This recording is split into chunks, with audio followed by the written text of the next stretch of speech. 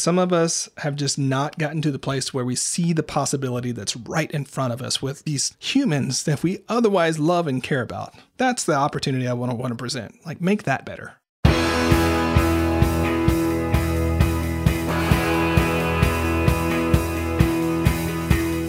Welcome to The One You Feed. Throughout time, great thinkers have recognized the importance of the thoughts we have. Quotes like, garbage in, garbage out, or you are what you think, ring true. And yet, for many of us, our thoughts don't strengthen or empower us. We tend toward negativity, self-pity, jealousy, or fear. We see what we don't have instead of what we do. We think things that hold us back and dampen our spirit. But it's not just about thinking. Our actions matter. It takes conscious, consistent, and creative effort to make a life worth living. This podcast is about how other people keep themselves moving in the right direction, how they feed their good wolf.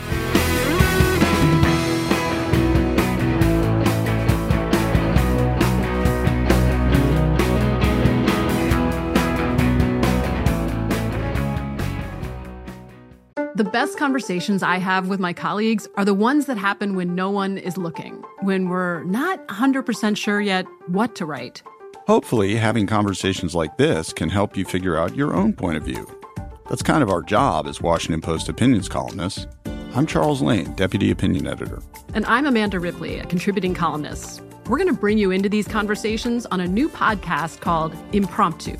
Follow Impromptu now, wherever you listen.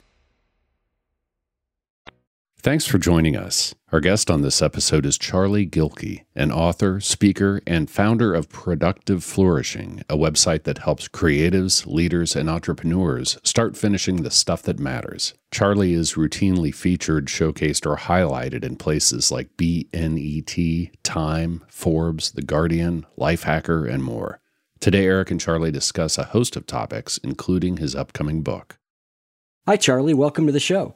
Eric, I'm so delighted to be back and to be talking in this context. Yeah, last time we had you on, it was a great conversation. I loved your book, but your and I's relationship was just sort of getting to know each other.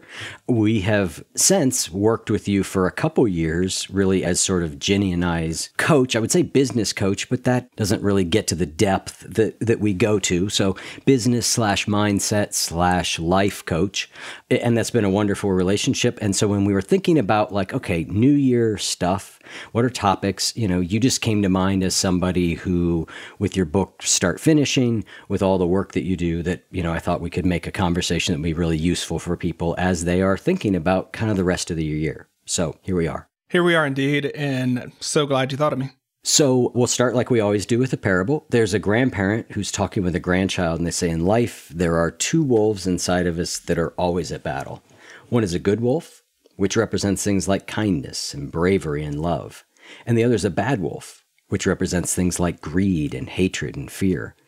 And the grandchild stops, and they think about it for a second, and they look up at their grandparent, and they say, well, which one wins? And the grandparent says, the one you feed. So I'd like to start off by asking you what that parable means to you in your life and in the work that you do. There's a funny story here. In 2015, I wrote a post called, Which Wolf Will You Feed? That is the parable. And then if you look down at the bottom, I was joking with one of my teammates about it. It's like Eric Zimmer started a podcast on this. Right. I don't know if you remember that back in the day, but we go way, way back. Yeah. And so two things pop up for me. A question that I will often ask myself when I'm in a situation of uncertainty or maybe discomfort, especially when it comes to other people, is I always go with like, what's the most abundant possibility we can co-create together? What is the most abundant possibility we can co-create together? Because if we focus on that, it gets us out of zero-sum games. It gets us out of feeding bad wolves of I win, you lose, or like it has to be manipulation. And it really gets us into a sense of that sort of partnership. And it's a way of actually guiding me to go to, you know, the good wolf, as it were, right? And to go that way. And there's a second aspect where, you know, I'm a motorcycle rider. And in motorcycle riding and in driving, there's a rule, right? You always look where you want to go. You don't look at what you're trying to avoid because that's the best way to crash into it, right? Yeah. And so when you ride a motorcycle, you look through the curve. You look through the curve. And so for me, as I'm steering and navigating through life, even in those scenarios to where like I hear and feel the bad wolf, as it were, right? Chomping, I'm always looking at the good wolf and say, how do I steer towards that? And I might get it wrong. I might make a dumb choice. But in my experience, even before the parable and just the way that I roll with things, I'm like, I don't know that I have ever regretted steering towards the white wolf. I've never regretted at least trying to build the most abundant possibility with other people. Yep. And so I just sort of like steer that way. And over enough decisions, over enough days of our lives and interactions, it's one of those things. I think you end up in the place where you don't have to ask the question anymore. You're just always steering that direction. Yep. And so it's always useful to come back and, you know, when I'm in those points where I do need to steer, be like, oh, that's what I need to do. But that's a long answer for just saying that, like, that's how I roll with the question and integrate it and just use it on a day-to-day. It's interesting. I am preparing to go surfing later in December with my son. I am so excited. And, you know, I've been learning, you know, how do I learn more about surfing? So when I get in the water, I can spend more time up on a wave. And that idea of looking where you want to go is so key. There, you know, it's just, that is a fundamental lesson of surfing. You've got to be looking where you want to go. And if you do that, your body fairly naturally will follow. You know, so I think that idea of, you know, looking at where we want to go, and I think there's a bunch of ways you've been really helpful to us, but that's one, is we've started to look more at where we want to go, where I had a tendency to look a little bit, like you said, at the thing I don't want to hit, you know? So for me, a lot of the work has been around getting into more of, I don't even like these words because they have echoes to me of things that I think are kind of new agey, like The Secret and stuff. But this idea of an abundance versus a scarcity mindset. Again, I don't love those phrases, but there really is something that has changed in me as I've looked more and more at what are the good things that are happening here in the business. What are the positive things that could be happening, instead of going, well, it's gone well up till now, but surely we're going to wreck this thing soon. You know, I just remember a fundamental conversation where you're like, well, why don't you just assume that since you figured it out up till now, that there's no reason that's going to change? And I was like, well, I guess given that I'm making up what's going to happen in the future anyway, we don't know, why not make it up in a way that turns out to be empowering versus a way that keeps me looking at the obstacles I don't want to hit? Yeah, and thanks for putting that down. And I agree with you. There are a lot of words in the broader industry that we're in that I don't love. Like, I don't even really love business coaching, but it's what everybody knows, right? So I'm like, okay, I'll do that. That's fine, right? Thought leader is another one of those that kind of makes me digital marketer, right? But manifestation, and so it can take that vibe, but really the insight is what we're talking about. And so many of us don't allow ourselves space to dream about what's possible and where we can go. And so we just stay stuck in this world of what's the least bad thing that can happen to me right now, right? And how do I avoid the least bad thing? And I'm like, how about we at least dream and say, this is what life could look like, and just settle with that it's possible first, and then that it's plausible, right? There's a pathway to there. Yep. That doesn't require us being aliens, and, you know, it doesn't require hustle culture. It doesn't require burnout and maximum effort and all that sort of jazz. Like, we can go that direction. In Start Finishing, the book that you referenced earlier, I talk about our head trash, and I talk about sort of the no-win scenarios that we talk about, right? And when we admit this is possible, two, there's a way for us to get there.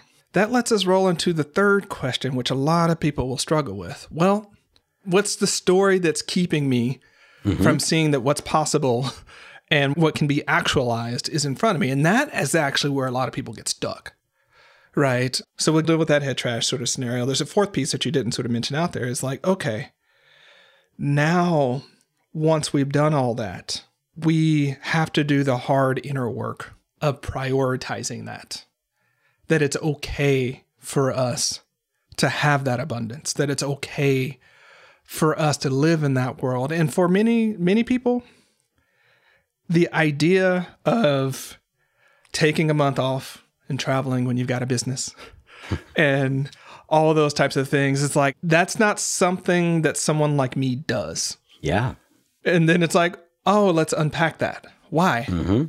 Because if you fundamentally think that you don't deserve that, or that it's not possible or not relevant for you, you're going to keep creating this very thing of burnout, of frustration, of not having meaning in work, of not feeling fulfilled, not expressing yourself. Not because you can't do it, because you're unwilling to permit yourself to do it. Yeah. That's where a lot of the work comes from. Yeah. And that statement, I think this is where insights from certain things like self-help, the fundamental insight is there, right? So when we say you don't permit yourself to do it, when I hear you say that, what I know you're saying is there's a whole lot of things to unpack underneath that. It's not a simple like, well, I give myself permission. Oh, no. Right? No. Like, this is not, just say the word and it'll happen, right? It is a way of orienting everything that we do. But I was thinking about something the other day, and I was thinking about, we'll come up on 9 years for this podcast in January. Congrats, by the way. Thank you. And if you had told me a decade ago that my life would look like it looks, I would not have had any frame of reference at all. I hadn't even thought of the podcast 10 years ago, right? I was coming up on thinking about it. I interviewed a guy named Benjamin Hardy recently, and his book is about future self. And it's really about imagining that your future self could be in a dramatically different place than it is. Because we tend to assume that in a decade, we're going to be fundamentally like we are today. And very often that is not at all true.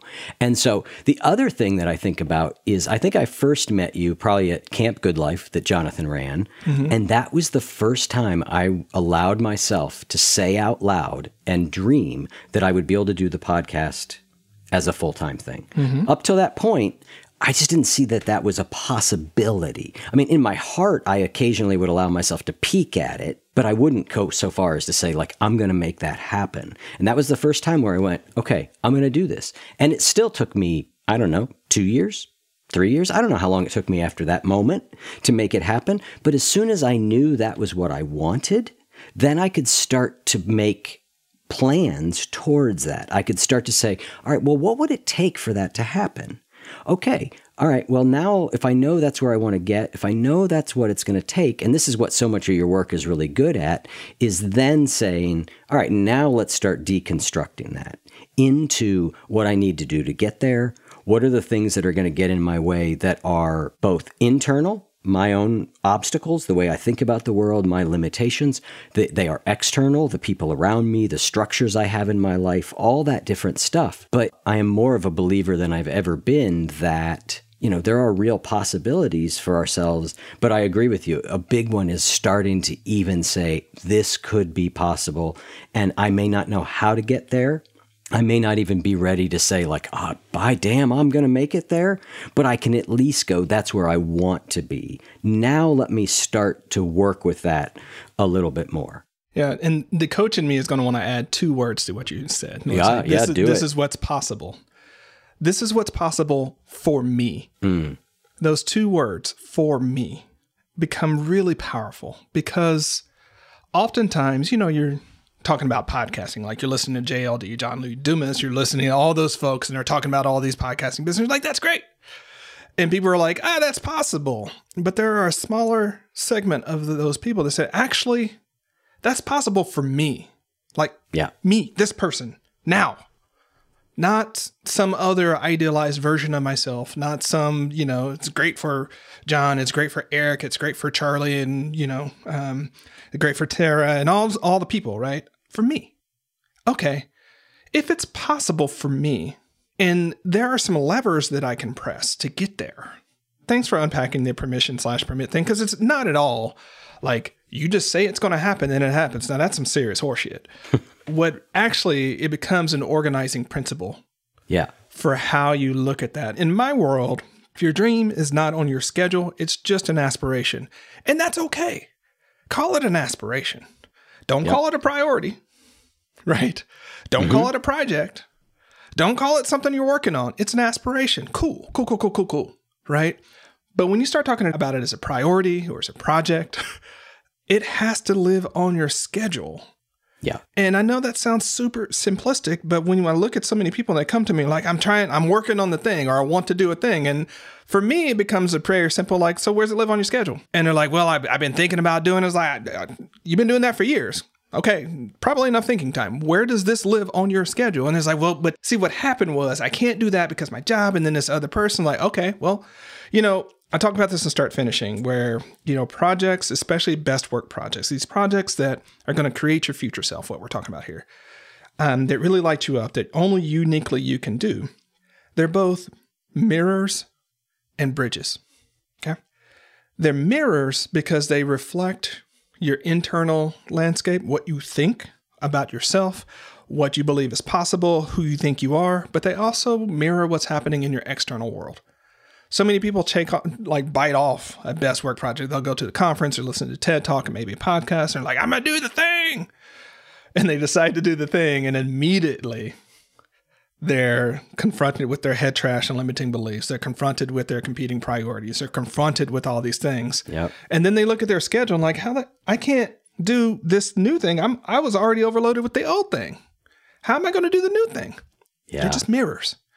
But they're bridges because they are the bridge towards your future self, that future work that you're going to do. And then the fun thing about it, you have to trust that it's fun. I know some people listen to it is like, Charlie, that sounds terrible. The great thing is the bridge that you're building takes you further than you think you're going to go. You can't imagine when you really do this type of work where all it's going to go. You just think it's just going to get me over this little river, but all of a sudden you keep building. And to your point, Eric, you wake up one morning, and I do this a lot with clients, like you've been in conversations where like, let's roll back 2 years ago and let's examine what we're talking about now based upon what 2 years ago you would think about this. Like they can't understand this conversation, right? Right. Because the best work project you've been building has led you here, right? So I say all of this because when people start thinking about making a big or small change in their life, I think the first thing, aside from permission, like giving themselves doing it, is like, okay, now it is just a matter of alignment. How are we going to align the inner story with the outer story? How are we going to do this? How's it live on the schedule? I can go through a lot of that stuff, right? But yeah, it's not at all about the permission, because if you give yourself permission and then you don't do the follow-on bridge building work, you probably haven't given yourself permission, right? Yeah. You probably are still stuck in the like, I'll get to it when I get there, or it's possible, but you haven't gotten to the it's possible for me, and I'm going to start building it. Last thing I'll say on this is when you really commit to the path, it's okay that it can take you longer to get there than you originally thought. At the same time that many people get there faster than they thought they would be able to get there. Yeah. And in many ways, the unrealistic version of me thought I would be where I'm at faster, or thought that if I wasn't there faster, I wasn't going to get there, right? That's the one I fall prey to very often, is like, well, if this thing really had any legs, right, it would have taken off by now. We would have been here by now, instead of realizing like that whole thing about, it's such a cliche at this point that like overnight success is not overnight success. You know, I look at some people that I admire, and when I really start looking at like, when did they start what they were doing? I'm like, oh my goodness, they got a decade on me, right? Like they got a decade on me doing some of that stuff. And it does take longer, but I love that idea of, you know, the bridges go further than you think, because we are at a point, we are doing well enough that we are starting to have a business that supports us and is giving us a little bit of the lifestyle that we want to have. And that's another really important thing that I think you have helped with, has been us really orienting to, for me, it's been getting away from that hustle culture mentality, that more, better, we need to be bigger, we need to do more, we need to make more money, and really asking, in the context of my life, what do I want? Then going, you know what I want? I want to be able to take a month off. I've never been able to do anything. I've never had time in my life for that. And thinking, A, that's not possible, but B, then going, okay, it is possible. And here's what the trade-offs for that will be, because nothing is free. It's been a very different orienting process towards not only what is possible, but what we want. And I love that you name very early on in Start Finishing and in the work you do, you name this competing priority thing, because that's real, right? Like if my goal is to make as absolute much revenue as we can make this year, that is a competing priority to taking a month off, perhaps, right? And so for me, it's a matter of going, okay, well, which of those things is more important? And there are ways that you've helped me see into like, well, maybe not, right? Maybe taking a month off is not a limiting factor to you making money. Maybe it's an enabling factor. Yep. In a way that I never would have seen, right? Like I came back from a month off and I was like, I am ready to interview some people. I am ready to do some podcasting, like in a way that I hadn't been in a couple years. I didn't notice that I was burnout, but I think I was a little bit. And so I came back, and our growth since doing that has been really good. And some of that was just, I feel like I came back with a new spirit that I never would have predicted. I would have thought I'll come back from a month off. Things are going to be in shambles. I'm going to dread getting back to work. Just all sorts of stuff. And I just continue to sort of be amazed by how things continue to unfold. And so much of it, I think, also is this thing that we talk about on this show all the time. And it's the heart of the Spiritual Habits program, which is little by little, a little becomes a lot. It's little by little this thing has built. And it's all these little activities that have been strung together over a long period of time that start to really create sort of these results that continue to grow in ways that are difficult to understand or predict. Yeah, I love that for so many different reasons. So this is true of any business scenario or career scenario. At a certain point, when you've been in the game long enough, unfortunately for newcomers, you learn to sort of wait to see how many of the newcomers are going to stay in it past the bright, shiny object aspect of it, right? Yeah. Past like whatever thing that bought them in, that, the month long or quarter long, you're going to be like, come back to me in a year, right?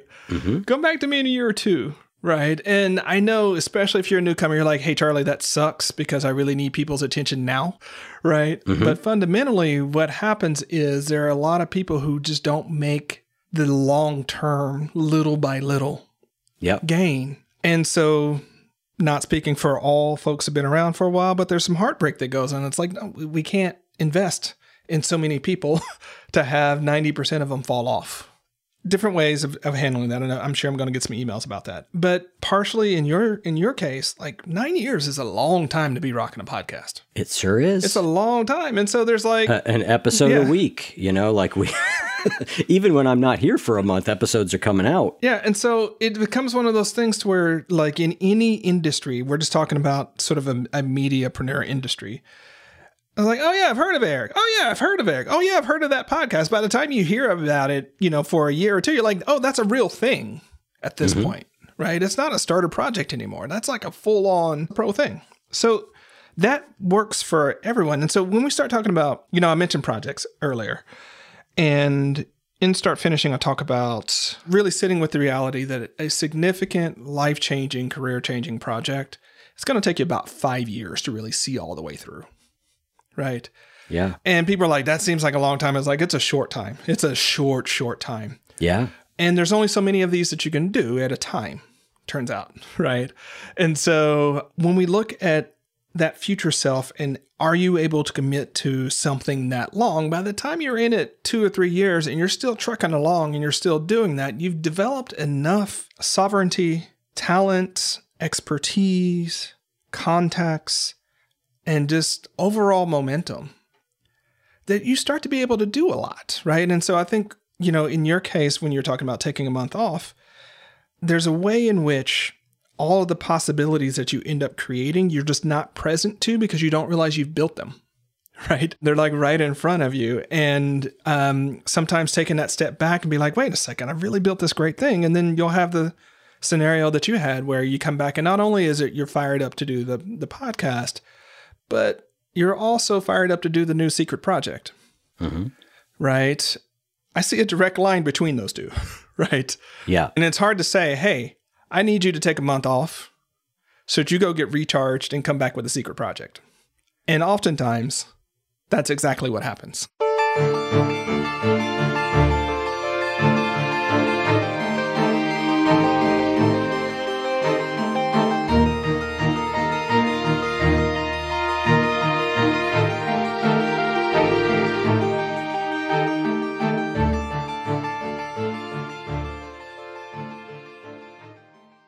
Hey, this is Christina Quinn. I'm the host of Try This, the Washington Post's new series of audio courses. The idea behind Try This is to become better functioning humans without having to comb the internet for countless hours. In our first course, we learned how to sleep better. Now, we're going to learn how to make our friendships stronger. I'll offer expert tips that are doable, and I'll keep it short. So let's do this. Class is in session. Find Try This from the Washington Post wherever you listen. Something that makes me crazy is when people say, well, I had this career before, but it was a waste. And that's where the perspective shift comes, that it's not a waste, that everything you've done has built you to where you are now. This is She Pivots, the podcast where we explore the inspiring pivots women have made and dig deeper into the personal reasons behind them. Join me, Emily Tish Sussman, every Wednesday on She Pivots as I sit down with inspiring women like Misty Copeland, Brooke Shields, Vanessa Hudgens, and so many more. We dive into how these women made their pivot and their mindset shifts that happened as a result. It's a podcast about women, their stories, and how their pivot became their success. Listen to She Pivots on the iHeartRadio app, Apple Podcasts, or wherever you get your podcasts. My secret project is the Charlie Gilkey fan club. I don't know if we've talked about that yet, but it's going to be launching in January. No, I'm kidding. Yeah. You take Bitcoin for that too, right? Absolutely. Absolutely. Yeah, that thing about 5 years for a life-changing project. And now as I've been in it, I feel like, okay, it was about 5 years before the podcast truly changed my life on the external level. It was about 5 years before I was able to do that as a full-time thing, right? Mm-hmm. Now, there were good things happening way before that from it, right? Like the benefits it had to me, the people I was meeting, the conversations I was having. But for it to actually get to the point where it changed my life enough that it changed like what I got to do for a living, that took me 5 years. The really sobering thing as I was going back through your work was this idea of take the number 85, subtract your current age from that, which in my case is 52, which leads you to 33 years. Divide that by 5 years per project. You go, okay, I've got 6.5 really big, life-changing projects to take on. That is a sobering thing. There are certain things that people talk about, like you only have 4,000 weeks. I'm like, well, I've still got 1,700. That's just too big a number to rationalize.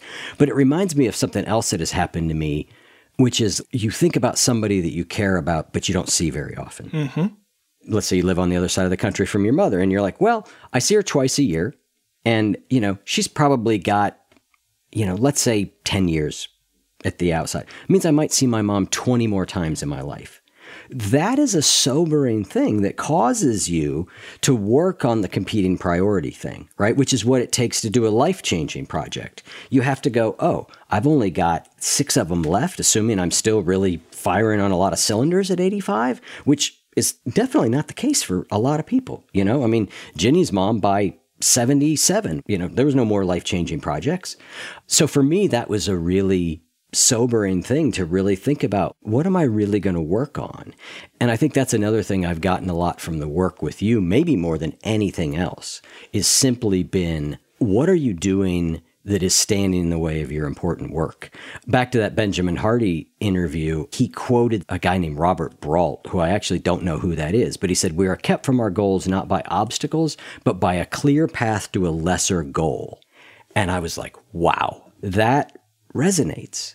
Because very often I would take the clear path to the lesser goal because I can see my way there. It's not as hard. It's easy, without realizing what I was sacrificing. Absolutely. And I know a lot of listeners right now are going to want to negotiate about that 5 years, or they're like, how many projects can I put into a time? Right. We're going to start doing some accounting that way. I get it.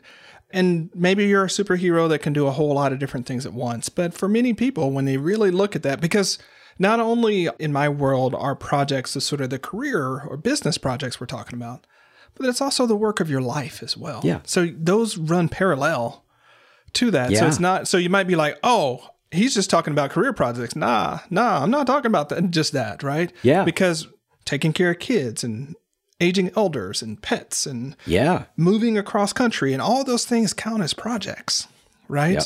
That you're doing in between. And I think people don't really think about that, about why life can seem so full. It's like, well, part of it is the work of your lives you're not counting as projects. Yeah. I mean, that was a really big thing that when we started looking at, for listeners, the reason I'm referencing this is not because I want to be self-referential. I just think it's helpful to give actual real life examples of this stuff, right?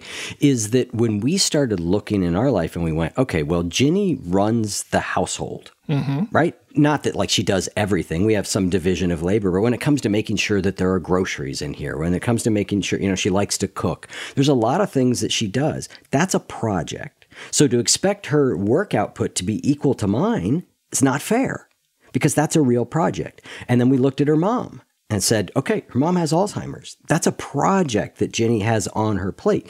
Do we wish it wasn't? Of course. But given the way that we're going to step up to the plate on this, that's a project. And so again, it allowed us to have this way of thinking about our lives holistically that really worked. There's another line you have about many people end up with their days filled with projects they aren't counting. I mean, that's a really big thing. It's a really important thing to get all that laid out so that we can be realistic about what else can go on the plate. You know, what else am I able to do? You know, New Year's resolutions are a classic time of the year for this, right? I am going to start working out for an hour and a half a day. Well, maybe. But where's that time coming from?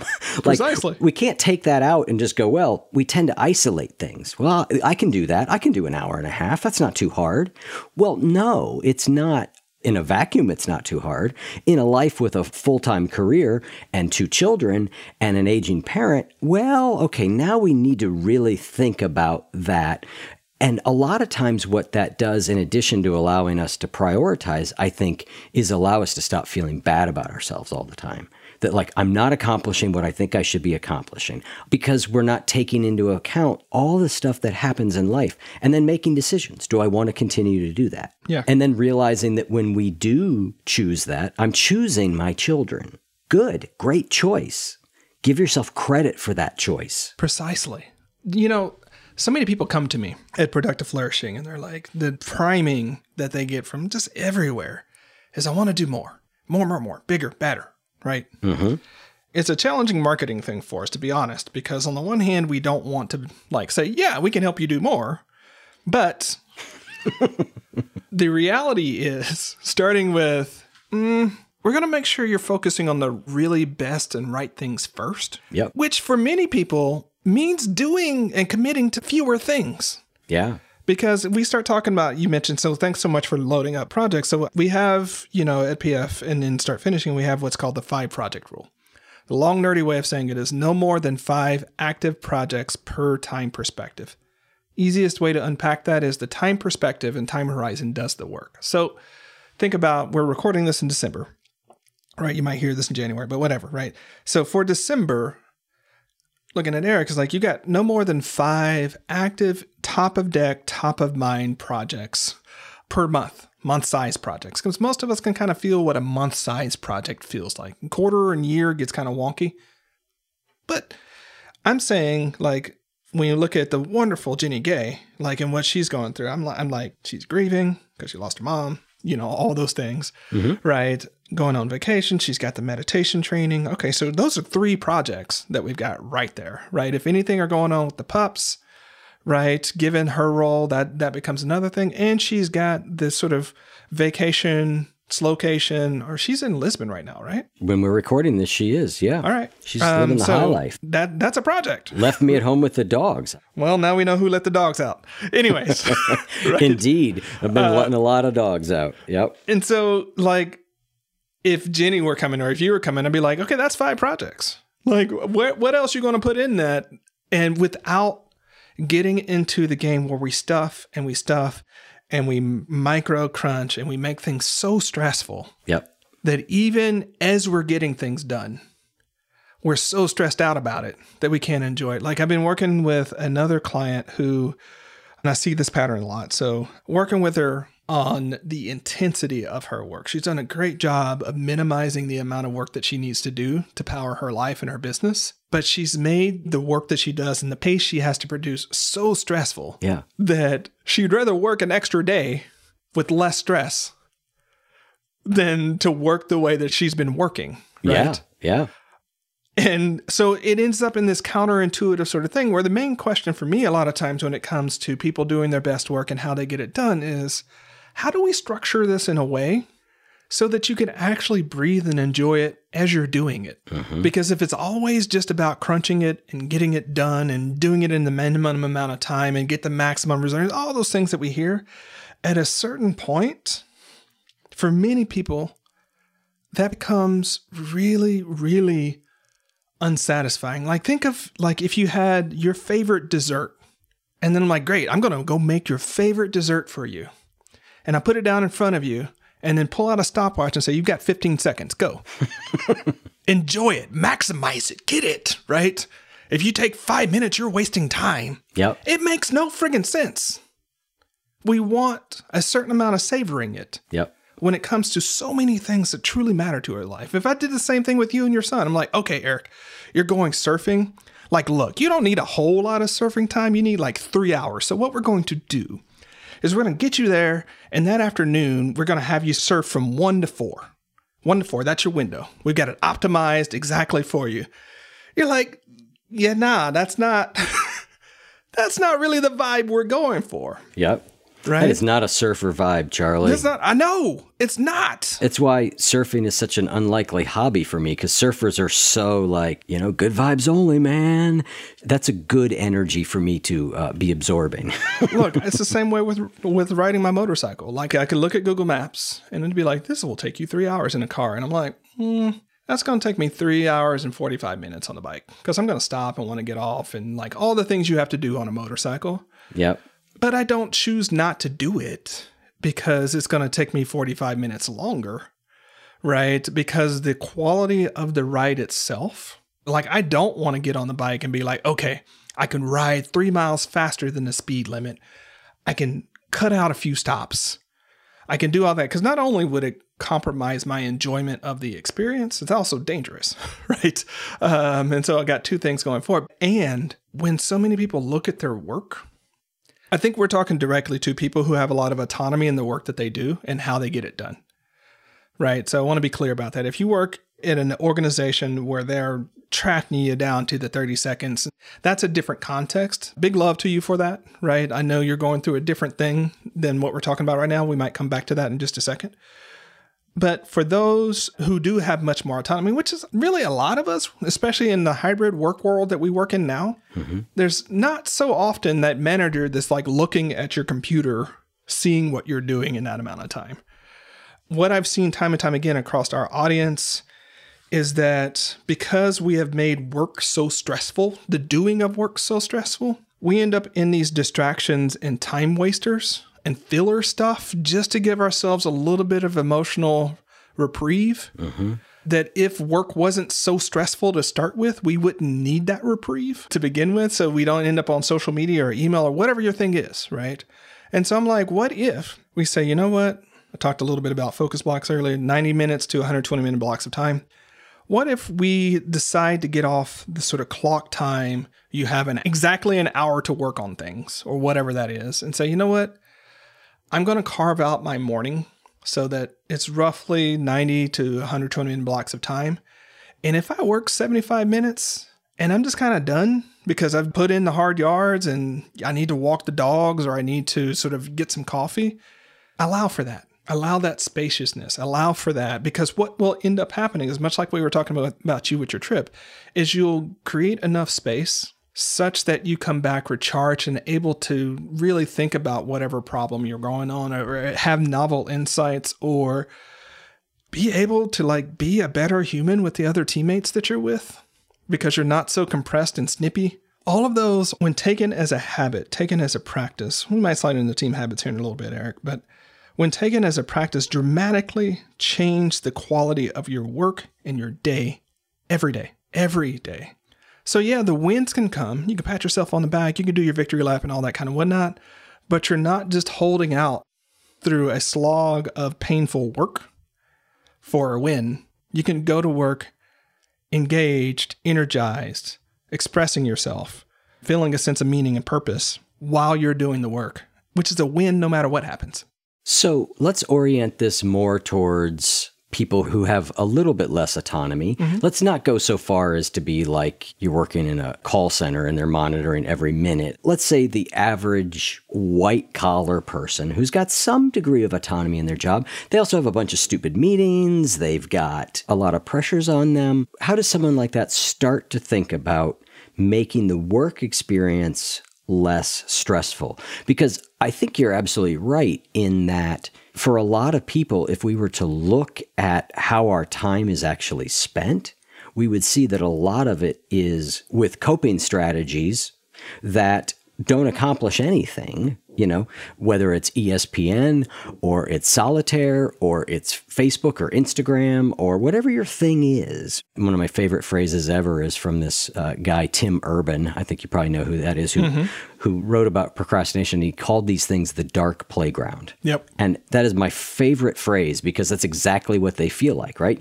You should be working, but instead you're on Instagram, which might be an enjoyable experience, but it's not that enjoyable because you should be working. So what are ways of taking the little bit of autonomy we have and starting to change our relationship to what we're doing so that maybe more of the time at work is spent on work so that we free up time for more things that matter? Yeah, I love this question. It's one of the guiding principles in my next book, which is called Team Habits. And the chief difference between sort of the scenario we were just talking about when you're mostly an individual doing the work and you have a lot of autonomy and working in a team is that working in a team is, by definition, working with other humans, which means you end up with social overhead.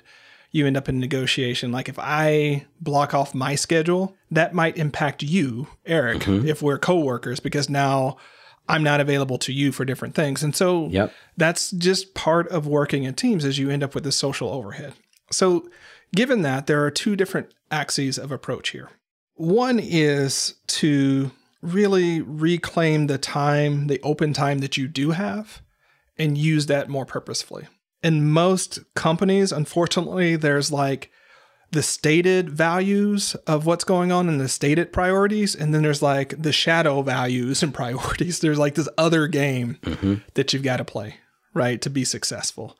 In really well-aligned organizations and really high-performance ones, there's not so much of the shadow game. Like it's just on the table. People know how to win. So I come from a military background.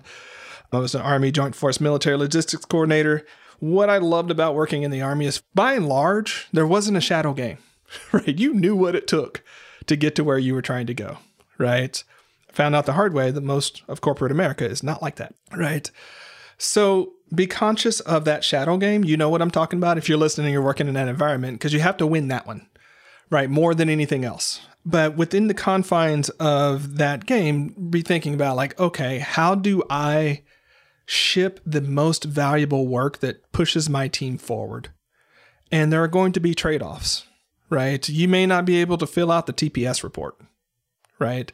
There may be awkward conversations about the TPS report. And in most scenarios, if you're shipping the really important work, you'll get a pass, right? Yeah. Like you're not going to get fired, right? And in fact, you're probably going to end up with teammates that are going to be able to cover for you for that over time because the organization itself will value the high output, the high quality work that you're doing over the TPS report.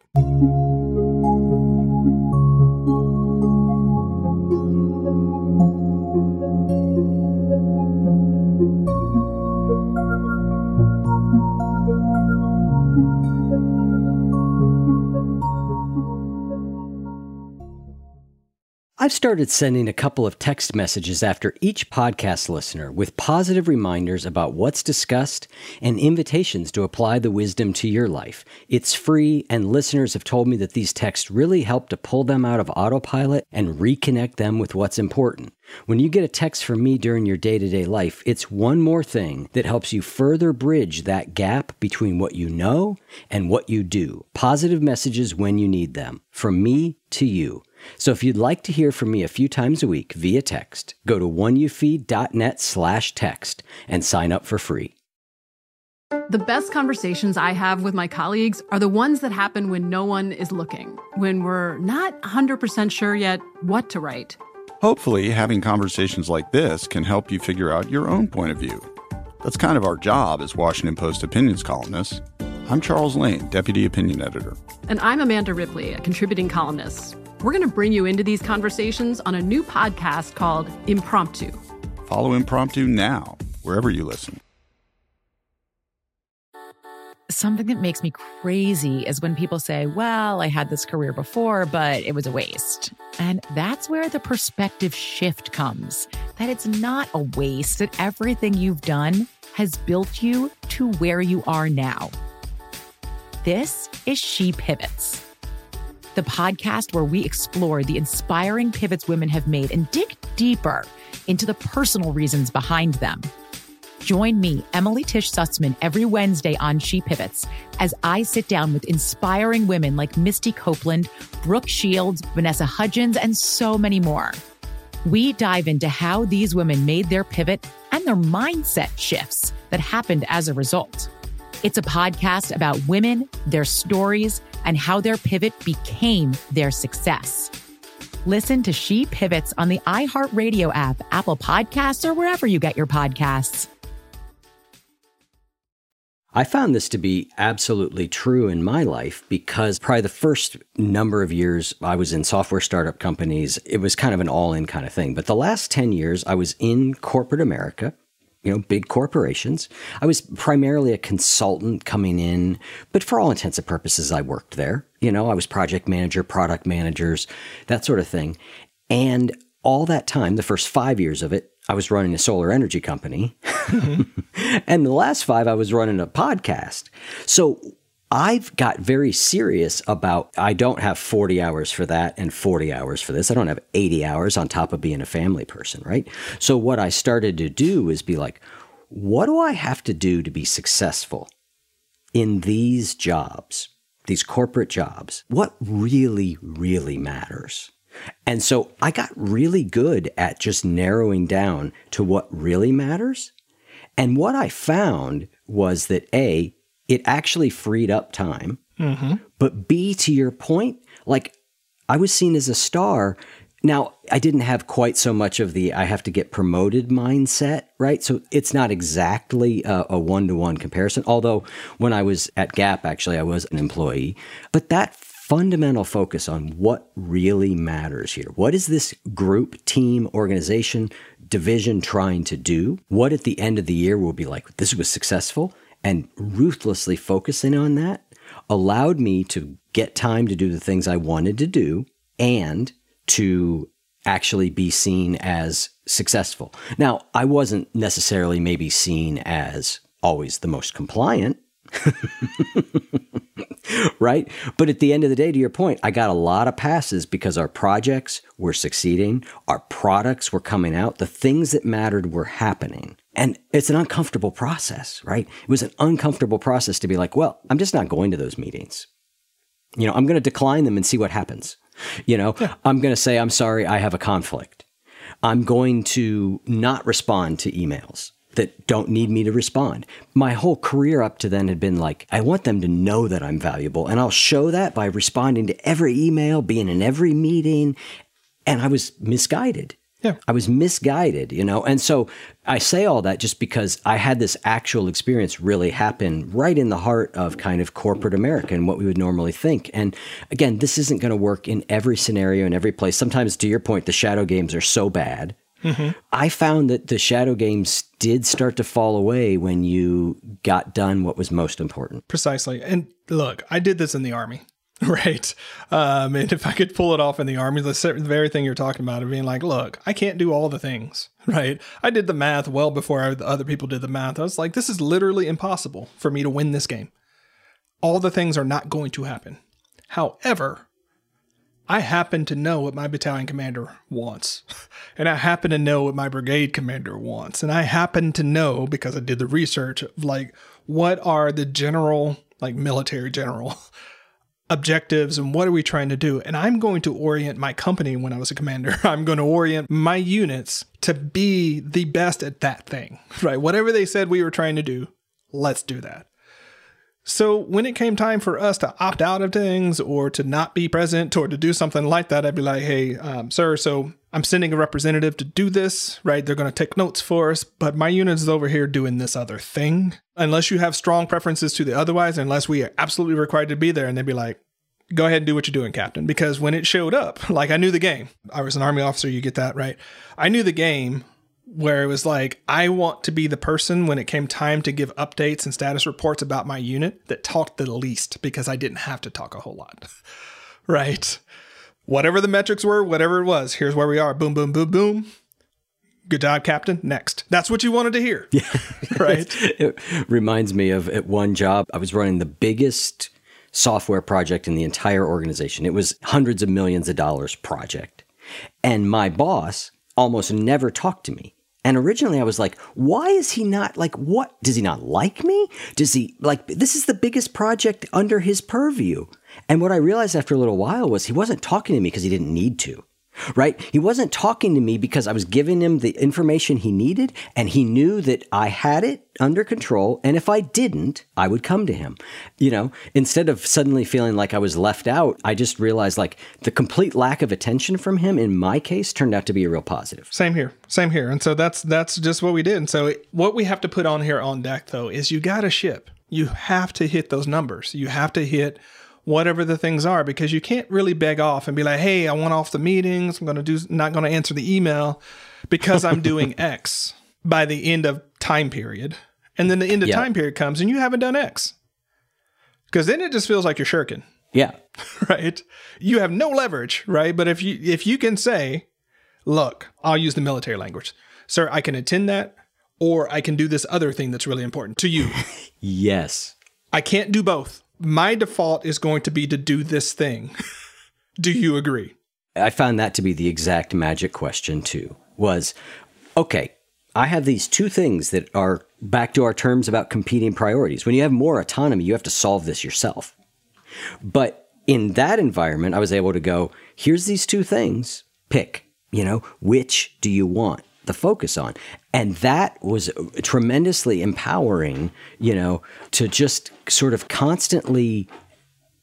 My dog Beans is rolling around like a lunatic behind me. I'm sure it's coming through the microphone, Christopher. Sorry. Beansy has made a 9th inning comeback, and I think is going to play some extra innings. Good. I love it.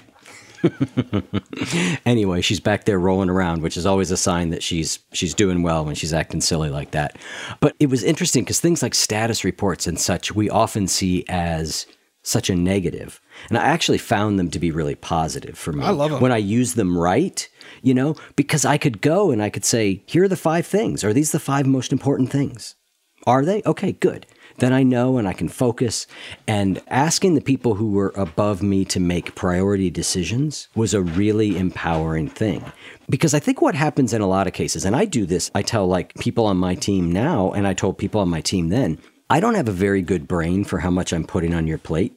Mm-hmm. Like, I just have a tendency to be like, this needs done, Nicole this, Nicole that, right? Mm-hmm. You need to tell me when we are exceeding your capacity. I don't know your capacity. I'm not keeping track of your capacity. And so when I was able to do that up to my superiors to say, okay, I need some help sorting out because we've got 9 things here and there's time for 5. Mm-hmm. Help me pick. In a respectful, not a rebellious way, but a very respectful, like, I want to make sure that I've got your back. Yeah. So what's most important? That unlocked a lot for me in the corporate world, because then I was able to go, okay, good. I've got to pass on these other 4 things. I mean, I think these days, because self-managed work has evolved because of where we are. I would add the slight tweak of saying, rather than I can't do these, and which, like, say something along the lines of, I think these are the 5 most important. Because do you agree or not? Yeah. Right? Am I correct about that? And if they're like, you're correct, okay. Because it shows that you've done that work of actually doing their job of translating it for them. And you're not just like, too many things, pick for me. And here's what I'm going to do. Right? And so one last thing, I guess, on this. Well, when we work in teams and we're talking about that individual side of things, we're still on the individual back, by the way. Right? It's just understanding that you write your own performance report. Whatever the form is, whatever the performance schema is, figure that out. Preemptively write what you're going to be like doing and like what your win thing looks like, and use that as a gauge. Because if you walk in and have done some of this work and walk into your boss or manager and be like, okay, performance review time. Here's what I've done over the last 6 months, right? Here are some of the things I know I need to work on because we've talked about them, right? Here's my plan of action for doing that. You have a very short performance conversation, right? Unless you're just wildly misreading things. And if you are misreading things, you need to know that sooner rather than later, right? Yeah. And so just that would be the other thing I would want to say is, much like the tie into the conversation about dreaming and putting out where you want to be going, is here in your very performance eval. Where, like 6 months from now, what do you want your manager or your boss to be praising you on? Put it on there. What projects have you done? What KPIs, whatever your corporate language is, what have you done? Is it sales? Is it customer service? Whatever. Doesn't matter, right? And then make that the organizing principle for how you make decisions, right? Because in a weekly, like, hey, new project, because your bosses be bosses, right? New project. You're like, okay, well, I was going there. Is this new project adding to my scope of responsibilities that I need to update, which is fine. You might be getting one of those shadow promotions, right? Or is it a distraction that's going to keep you from doing some of those things that you might need to tell your boss, like, hey, like, I can do that. But these things here, I think you want done more, at least in all of our other conversations. Yeah.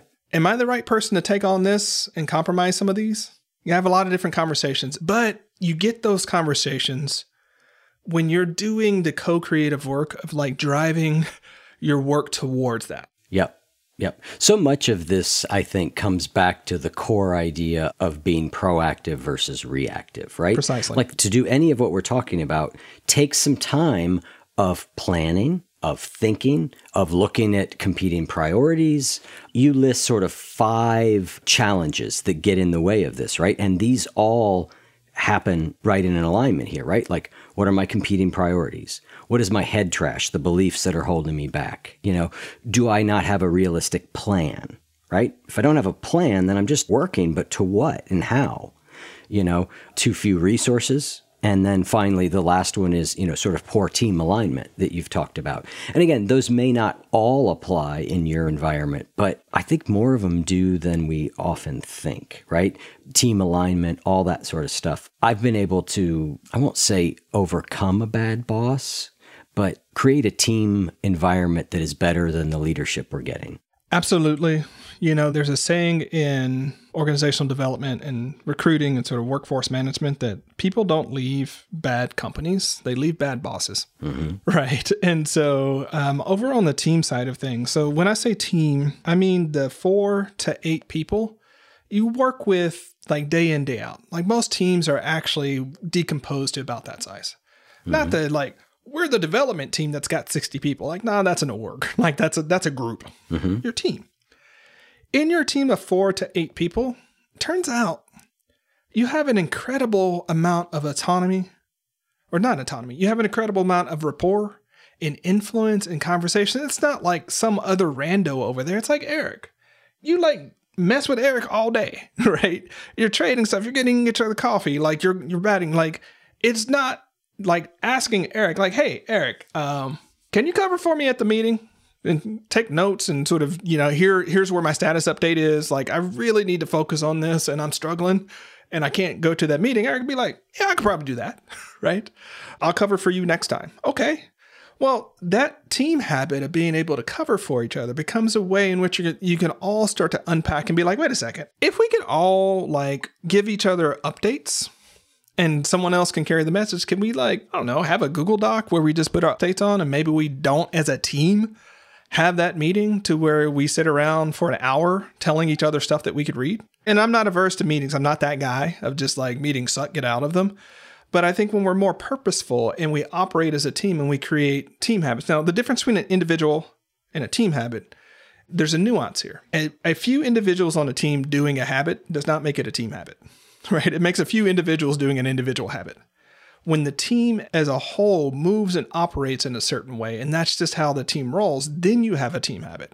This is where a lot of the magic unlocks, because there are bad team habits that exist, such as one that's a pet peeve for me, and let's get real, a lot of people, is the idea that if your calendar is open, you're immediately available for a meeting. Okay, cool. Well, that means Tuesday night, you go home from work, and you're like, great, I got a plan tomorrow. I'm going to get stuff done because I got an open schedule the next morning. A teammate sees that you have an open schedule, and they're like, oh, I need to talk to Eric. And then another teammate see that, and you show up to work, you had a plan. All of a sudden, you have 2 meetings. And that work that you could have done different things with is now evaporated into meetings, right? The funny thing about team habits is they are oftentimes implicit and unconscious agreements we make with each other. And we just sort of do them, like any habit. And like when I'm out talking in the field to people, I'm like, hey, did you choose the whole open schedule equals you can schedule a meeting thing? And they're like, nah. And then you go down the list. No one agreed to this. So I get the opportunity to talk to executives. Like, hey, so this is going on. Did you all agree with this and make this edict? And they're like, no, we hate it too. And I'm like, the entire organization hates this. And none of y'all have thought to change this? What's it going to take here? But that's the beauty. In the team of 4 to 8 people, you don't have to have higher ups approve this. You can come up with novel ways to solve some of these problems. Take the CC thread from hell. Y'all know what I'm talking about, right? You don't know who to send it to, so you have some message and you send it to everybody. And then everybody sends it to everybody. And then you spend most of your days reading CC threads where you're not sure if you need to pay attention, but you know that you can't be left out, right? How much of our time goes for that, right? We could, as a small team, decide, you know what? Today is Eric's day. He covers the CC threads. His job is to read the CC threads and let us know if there's actually something relevant in that jam, right? And if so, to let us know and sort of like speak on our behalf. Hey, my team is doing X, Y, and Z. Why don't you know about it? He can be the liaison for the CC thread today. Maybe Charlie does it tomorrow. That gives the entire team of 4 to 8 people, like only one person has to read this thread to figure out what's going on. The 7 other of you can get to work. Yep. Right? It's an easily available solution. Yeah. We just don't think, because of the unconscious way team habits work, we don't think of a way to get out of that situation. So a lot of what I'm talking about on there, not to go too much into that, but you asked the question of how do we, when we work in corporate America, get better about this, is one, start thinking about like, how are we as a collective going to solve some of these problems and make them so habituated that like we know how to respond to certain things. But we're going to get out of the idea that we need management and senior leaders to figure this out for us, because it turns out, I'm going to say what you all know, change management programs have an abysmal success rates when they come down from the top down. Between 2/3 and 3/4 of change management projects don't work. They fail. So when's the last time from high up someone's created a policy that has actually made your life better? I know I sound perhaps political on this one. I don't mean to, right? But in our small groups of 4 to 8 people, we have an incredible amount of things. And here's the thing, much like what we were talking about on the start, finishing, and individual side, when your small team takes better care of each other, builds that trust and belonging, does better work, if you work with these people 85% of the time, if you spend the majority of your time working with the people, your work life has just gotten better significantly. Yeah. Right? Significantly better. And all it took was a few of you coming together and deciding, here's how we're going to try some things together. Because it turns out if your team wins in the same way that you as an individual win, if your team wins, they get a lot of say about what they get to opt in and out of, right? They get the green light when it comes to like, oh, well, we can't really put that team on it because they're really working on these really important things and they got it going on. So let's not mess with them. Yeah. Or you get the high priority projects where you get additional resources to get behind it, right? Because they know you're going to get it done. You get a lot of the perks when your team wins. Yep. Right? So win as a team, which means create team habits. I'm as excited about that because most of us spend the majority of our waking lives working in teams. Let's be real. Yeah. If we can make our day-to-day interactions with our team, these people, like, I don't know, it breaks my heart to some way because I'll talk to people and they'll be like, I don't know, Charlie, like, as an individual, I love or really dig the people that I work with, but I hate working with them. And I'm like, we can fix that. That is such an easy thing to fix, right? Yeah. Some of us just have to stand up and feed the wolf of being better as a team, creating better team habits, and thinking, what's it going to take for us to not show up and have these same setbacks day in, day out? We talked about proactivity. The thing about being proactive versus reactive is being proactive takes courage. You might pick wrong. You might spend 3 months or 6 months working on the wrong damn thing, leaning the ladder against the wrong wall. It's much easier if someone comes to you and says, here's the ladder, there's the wall, lean it against it, like I need it done by the end of the day. But having that courage with your team and as an individual to really say, here's where we're trying to go. Let's organize ourselves to get there. It makes such a dramatic difference because you don't end up in this place of resignation and quiet quitting and what happens in the workplace when we disengage. We disengage, again, partially it can be bad cultures and bad bosses. I get that. But I've done this work long enough to know that some of us have just not gotten to the place where we see the possibility that's right in front of us with these humans that we otherwise love and care about. That's the opportunity I want to present. Like, make that better. Yeah, I'm so excited to learn about the book. And my team now is a very small team. But that was one of the things I loved and I miss about the work I used to do.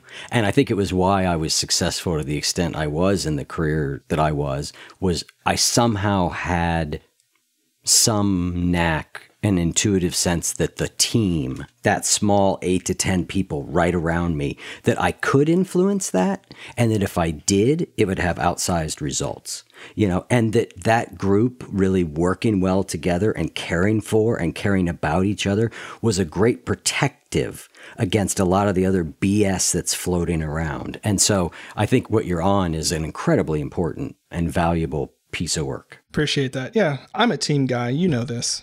I think when we're in a team where we have great performance and great belonging, it is one of the most sublime human experiences. Mm-hmm. It is so hard to beat. I miss being in the Army because, again, I'm not moving so many different people and just seeing organizations and seeing like all the things play out, right? I have wonderful clients, so I get to see it on that side of things.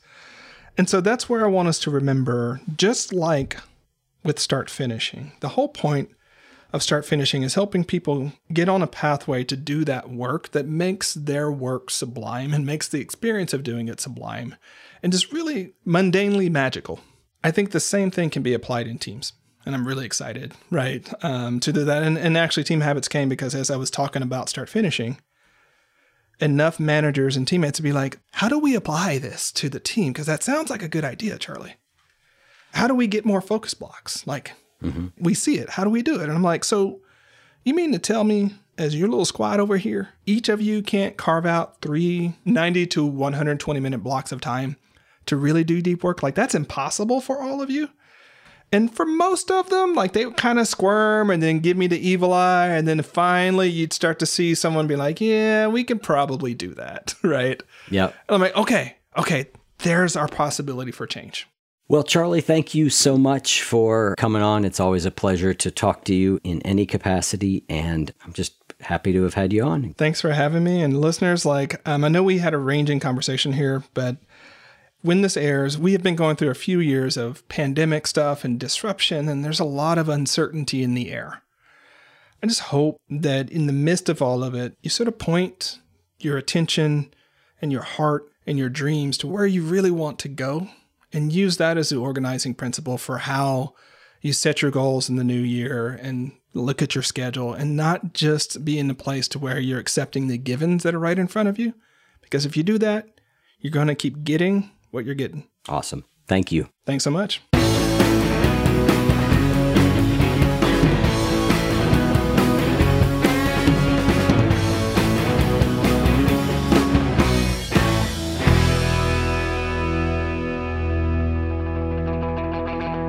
If what you just heard was helpful to you, please consider making a monthly donation to support the One You Feed podcast. When you join our membership community with this monthly pledge, you get lots of exclusive members-only benefits.